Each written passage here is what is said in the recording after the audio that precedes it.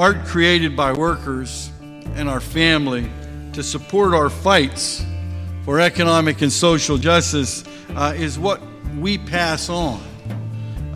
Why they remember us and what gives us strength generation to generation. Seems like we forget to record some of our greatest struggles, but for songs and literature, those struggles would ultimately be lost in the long run.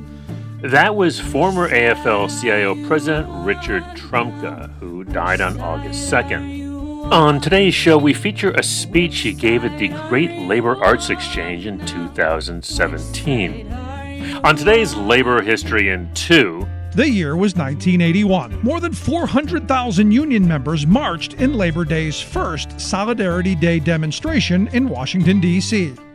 As a special bonus track this week, we've got a clip from the film the AFL-CIO produced about the 1981 Solidarity Day. We've got a link to the whole film in the show notes. I'm Chris Garlock, and that's all ahead on this week's Labor History Today. Here's the show. So which side are you on now? Which side are you on? Which side are you on now? Which side are you on? Former AFL-CIO President Richard Trumka died on August 2nd. On today's show, we feature a speech he gave at the Great Labor Arts Exchange in 2017. This annual event began as the Labor Lore and Song Conference class of the AFL-CIO's George Meany Center for Labor Studies in 1979, renamed the Great Labor Song Exchange in 1982. In 1986, the Labor Heritage Foundation, which was founded in 1982 and had taken over running the program, changed the name to the Great Labor Arts Exchange, and has run every year since, going virtual in 2020 and 2021. As we've noted before, Trumka was not only a great student of history, especially labor history, but also of labor arts, and you'll hear that very clearly in his comments today. Our thanks to both Saul Schneiderman and Ellis Bohl for bringing Brother Trumka back to us. Saul, a regular contributor to Labor History Today, produces Friday's Labor Folklore newsletter. We've got a link to subscribe in the show notes. And for many years, Ellis attended the Arts Exchange recording and editing sessions. Here's Richard Trumka at the Great Labor Arts Exchange in 2017. I want to start off with a story. I once got to sing on stage, and I want to tell you about that. In 1985, I was president of My Workers, and we didn't have a strike fund. So we set up a special convention in Atlanta, Georgia, to create a strike fund and do a couple of other things, and we set 3 days aside for it. Well, things went exceptionally well, and we got the strike fund and everything passed after 1 day, so we still had 2 days left.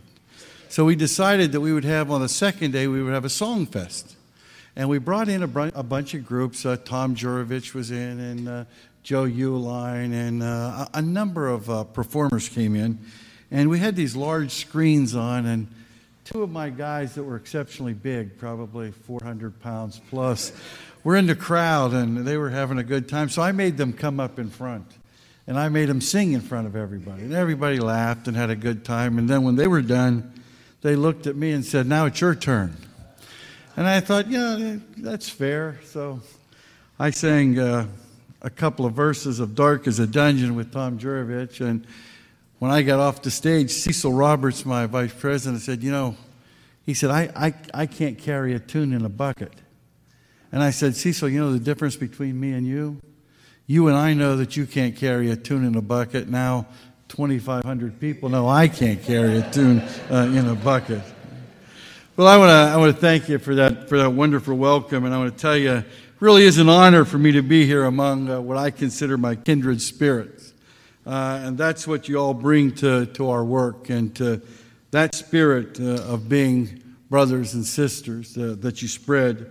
I think the visual artists and the musicians and the storytellers and other creative minds that infuse our movement with its heart and soul, you really do capture the imagination of our activists, and both young and old. And along the way, you raise up our ambitions to serve, and for that is what labor art has always done. It's served the better angels of our natures. Now, most of you know that I'm a mine worker, and many of you know that I began working in the mines at age 19 beside my dad in Nemacolin, Pennsylvania, and that I grew up with labor art, music, dance, theater, literature. Mining communities back then, they were everywhere in southwestern Pennsylvania and Virginia, and they just teemed with stories rooted in our folklore and our folk life and our folk ways. It seems like when things were bad, we were working 5 days a month. That's what kept our spirits high.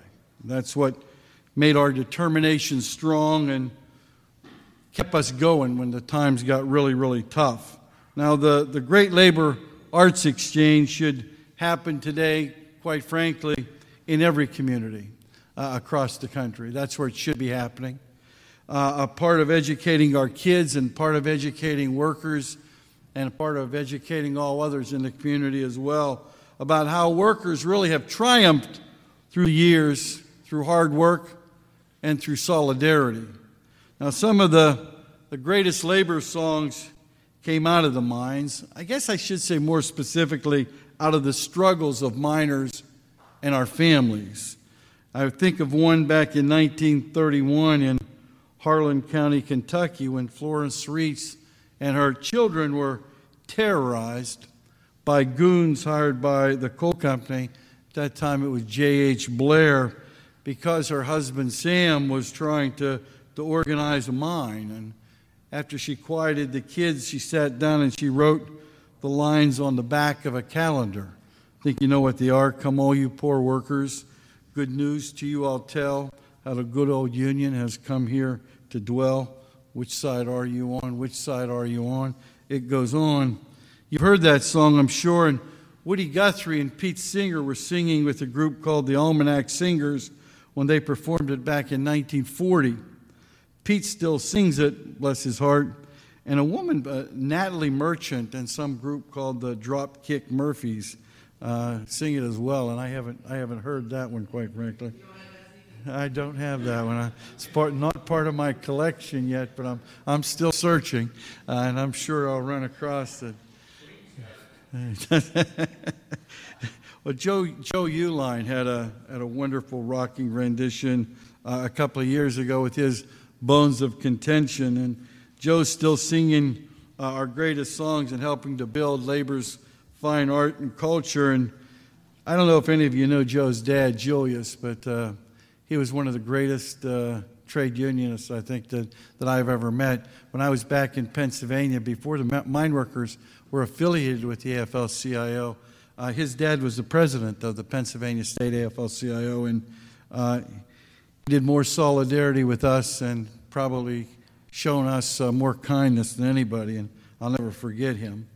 Well, the point I'm trying to make with all of this is that art created by workers and our family to support our fights for economic and social justice is what we pass on, why they remember us, and what gives us strength generation to generation. Seems like we forget to record some of our greatest struggles, and but for songs and literature, those struggles would ultimately be lost in the long run. Now, if anyone's ever taken a tour of the new display at the AFL-CIO building, it's called Working Class Heroes, a collection of film posters and stills.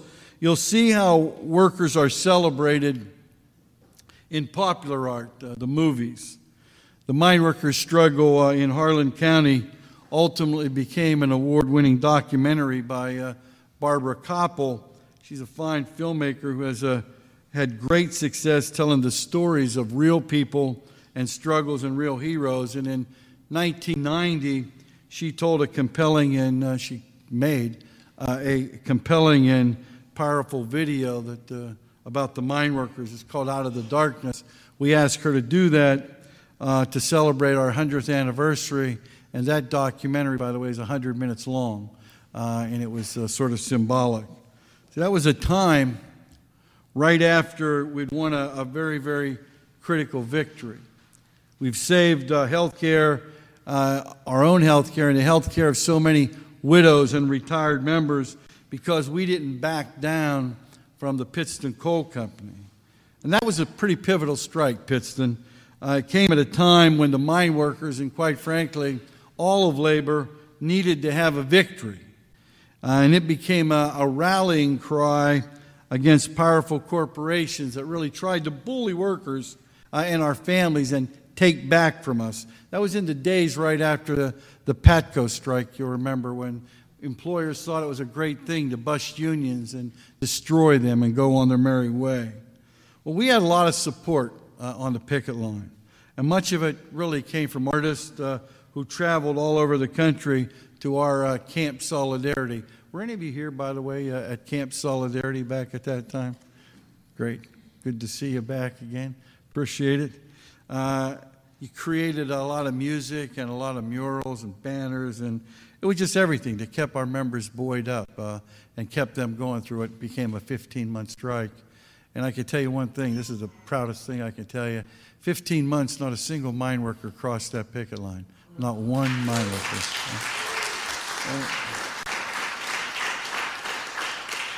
We had sort of everybody was piled up against us at that time. Federal judges were issuing injunctions. State judge issues an injunction against us, finding us $500,000 a day, and the amount doubled every day. So it was 500, a million, 2 million, 4, 6, or 4, 8, 16, 32, et cetera, et cetera. And it reached this unbelievable sum. It was in the gazillions of dollars, and we ultimately started using it to make fun of.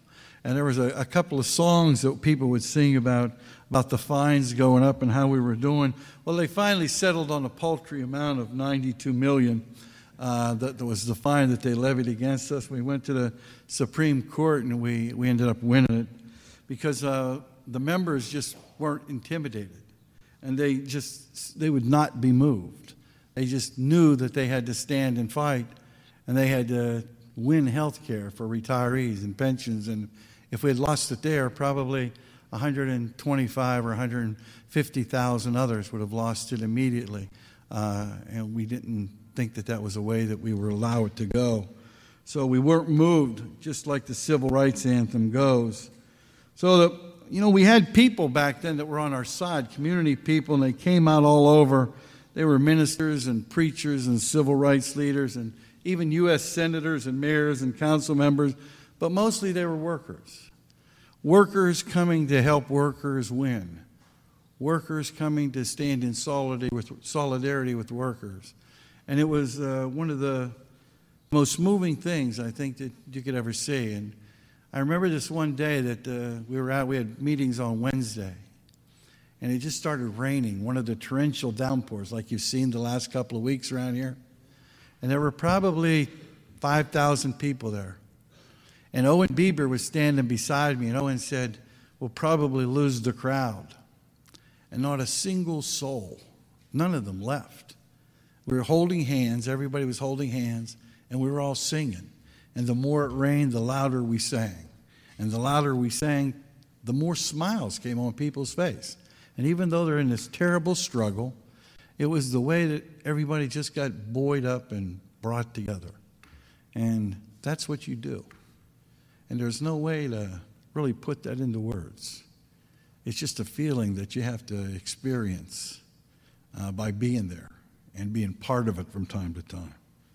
See, I don't think there's any more powerful bond than the one that's celebrated with song that's interlaced with strong and proud voices, with harmony and good cheer that really comes directly from the heart. Then the auto workers, they understood that back in 1937 at the sit-down strike. It was amazing. The union formed an orchestra outside to serenade the assembly workers that were inside. And then when they won the strike, they turned the orchestra into a brass band that led a victory parade down through the streets. It was the thing that led everybody everywhere. Now, See, what you do in connecting with other workers and community through music and dance and graphic arts is not a luxury to the labor movement. It really is essential. And I want to applaud you for that. See,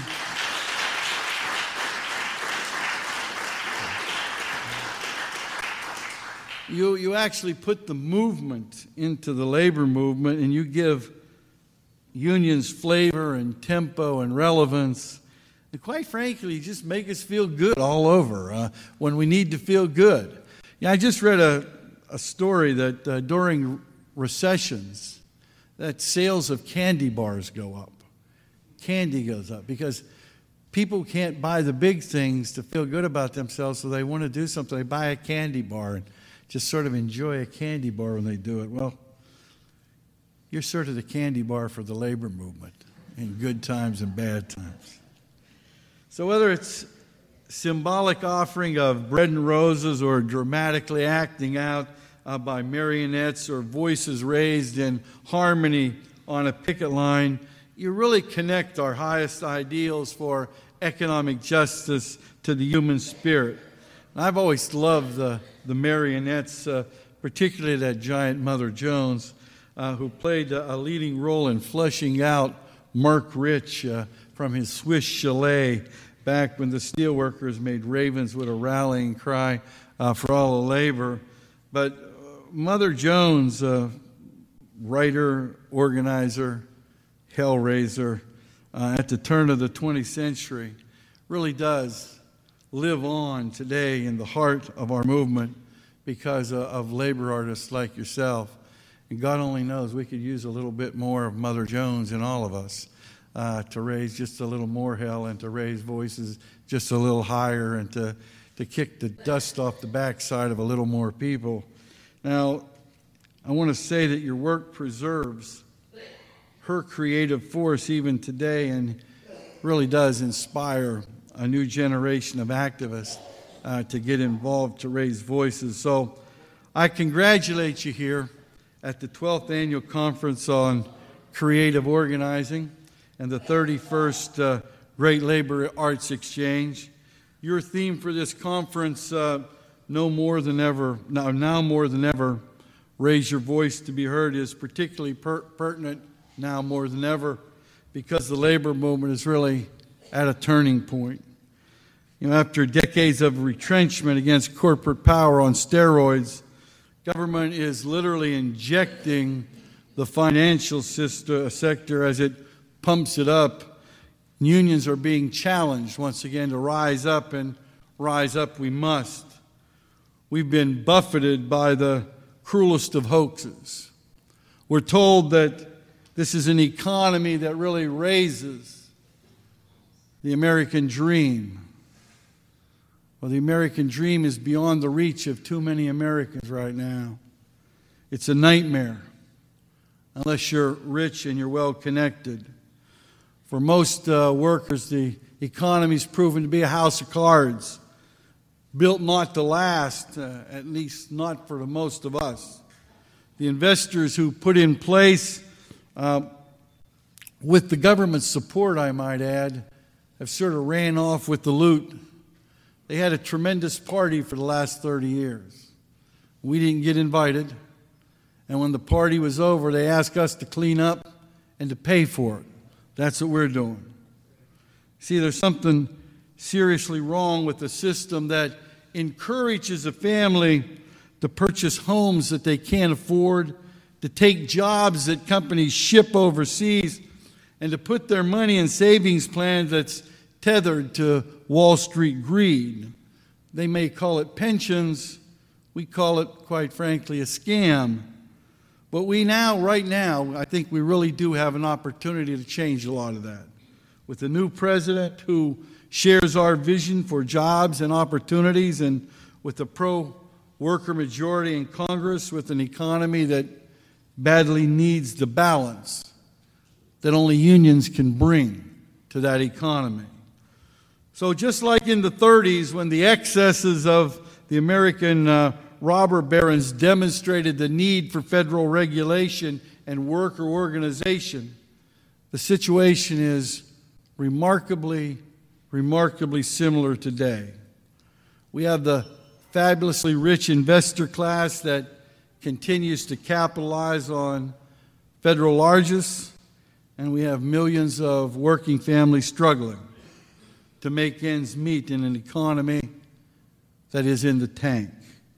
So just as unions helped to build the middle class after the Great Depression, we're poised to restore the middle class right now after this new global economic crisis. And that's where you come in, because we need your help. We need your creative efforts to connect what we do to the dreams and to the aspirations of working people. Just as labor artist community has done throughout our history, every time we've been down, you've came to help us stand back up, feel good about ourselves. Every time we were ready to quit, you came along and encouraged us to go on just one more day. Every time we thought that we were outnumbered and outthought, you came along and you said to us, you can do this. And most importantly, you actually made us believe that. And for that, we owe you a tremendous debt of gratitude. You see, we need your talents right now to showcase the importance of the Employee Free Choice Act and health care reform that provides quality and affordable health care for everyone. We need your creativity to connect our 21st century information age jobs with an opportunity to the hopes and the dreams of everyday people, everyday working people, because they can see those jobs passing them by. Whenever you're a 55-year-old and you got laid off and your skills have been used in one way, and now they tell you need all these new skills. You really do need somebody to lift your spirits up, to give you some hope, to make you believe that you can do it, and we can do it, and we will do it. See, the arts community has never been shy about transforming problems into the light of a new day. Duke Ellington once said, when asked how he wrote a song, he said, "I merely took the energy it takes to pout and wrote some blues." Now, quite an understatement, particularly coming from him, but he surely captures the creative process both simply and magnificently. From our struggles and from our frustrations come the seeds of hope and the seeds of glory. A few years back, Tim Robbins produced a film about the Depression-era Federal Theater Project and the effort to stage the Cradle Will Rock, a vision of workers rising up against the ruling class. The original musical by Mark Blitzstein was sabotaged by conservative politicians and their industrialist patrons with a whispering campaign about communism and un-Americanism. But Roberts, quite frankly, showed that art will not be silenced by fear and by intimidation, that it'll find its expression and it'll find its appreciation even if it's 62 years later. See, real labor art, I think, is the byproduct of our bravest actions and our deepest convictions. By nature, your work always, and I mean always, shines through. So don't be afraid to raise your voice and be heard. Now more than ever, we need you. Now more than ever, workers need you. Now more than ever, the country needs you. And I look forward to standing beside you and singing off tune, dancing a little bit out of step and out of beat, trying to draw a stick man while you're doing beautiful art, but to let you know that I appreciate it. We appreciate it, and more importantly, God, we need it. Thank you.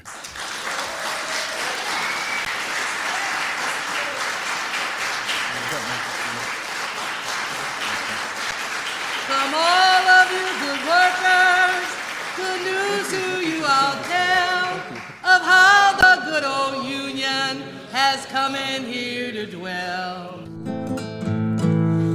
Which side are you on? Which side are you on? Which side are you on? Which side are you on? Well, my daddy was a miner, I'm a miner's son. I'll stick with the Union till every battle's won. Which side are you on? Which side are you on?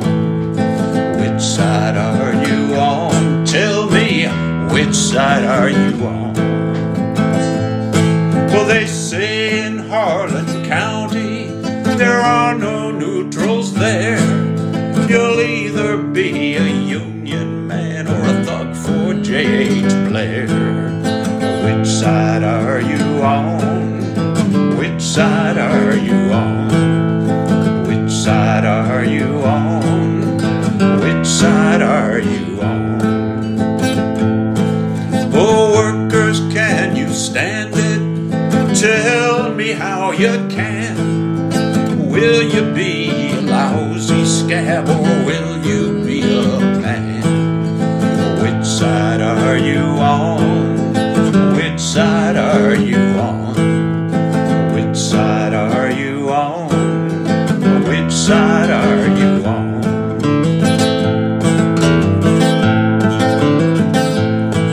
Well, you don't scab for the bosses, don't listen to their lies. Us poor folks haven't got a chance unless we organize. Which side are you on? Which side are you on? Which side are you on? Tell me, which side are you on? I'm Rick Smith, and this is Labor History in 2.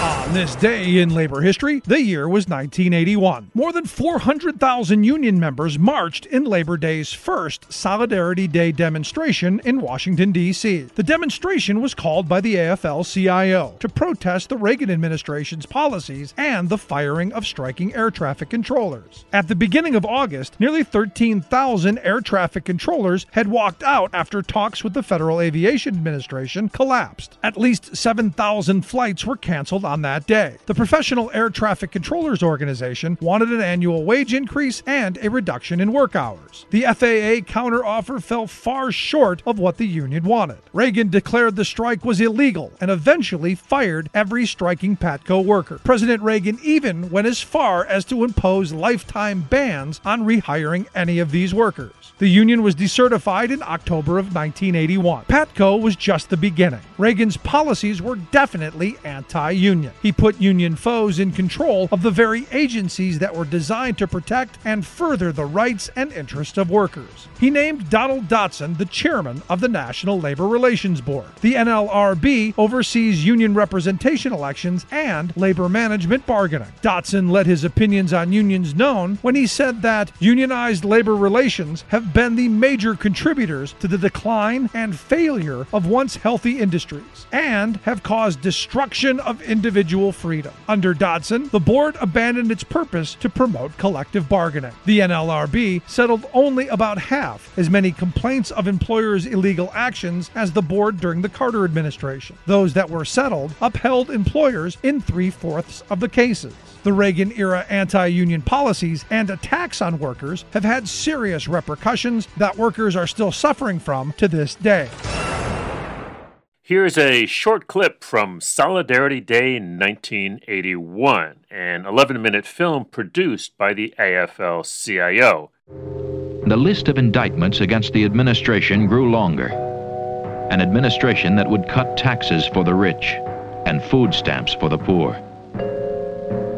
An administration that would take Social Security benefits from the elderly and food from the school children's lunches. An administration that would shred protections for our environment and opportunities for our children's education. The messages came from the crowds and from the rostrum. The right of women to equal opportunity, as now President Eleanor Smeal spoke out. And I can pledge to you the women's movement is not about to give up the gains of the last 15 years lightly. We will resist. We will not allow the hard-won gains of minorities to be lost. We will not permit the Spanish-speaking to be abandoned. We will not sanction the promises of yesterday to be destroyed. Yes, we will resist with total determination the attempt to take away 50 years of worker progress. We've got a link to the whole film in the show notes. Come all of you good workers, good news to you I'll tell of how the good old Union has come in here to dwell. Which side are you on? Which side are you on? Which side are you That'll do it for this week's edition of Labor History Today. You can subscribe to Labor History Today on your favorite podcast app. Even better, if you like what you hear, and of course we hope you do, please like it in your podcast app, pass it along, and leave a review. That really helps folks to find the show. Labor History in 2 is a partnership between the Illinois Labor History Society and the Rick Smith Show, a labor-themed radio show out of Pennsylvania.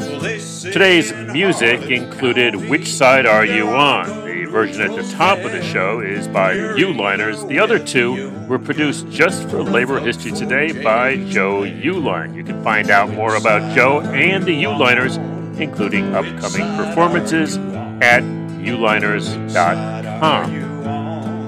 Labor History Today is produced by the Metro Washington Council's Union City Radio and the Kalmanovitz Initiative for Labor and the Working Poor at Georgetown University. The Labor History Today team includes Ben Blake, Patrick Dixon, Leon Fink, Sherry Lincoln, Joe McCartan, Kevin Papp, Jessica Pozak, and Alan Weirdak. For Labor History Today, this has been Chris Garlock. Thanks for listening, keep making history, and see you next time. To their lies, us poor folks haven't got a chance unless we organize. Which side are you on?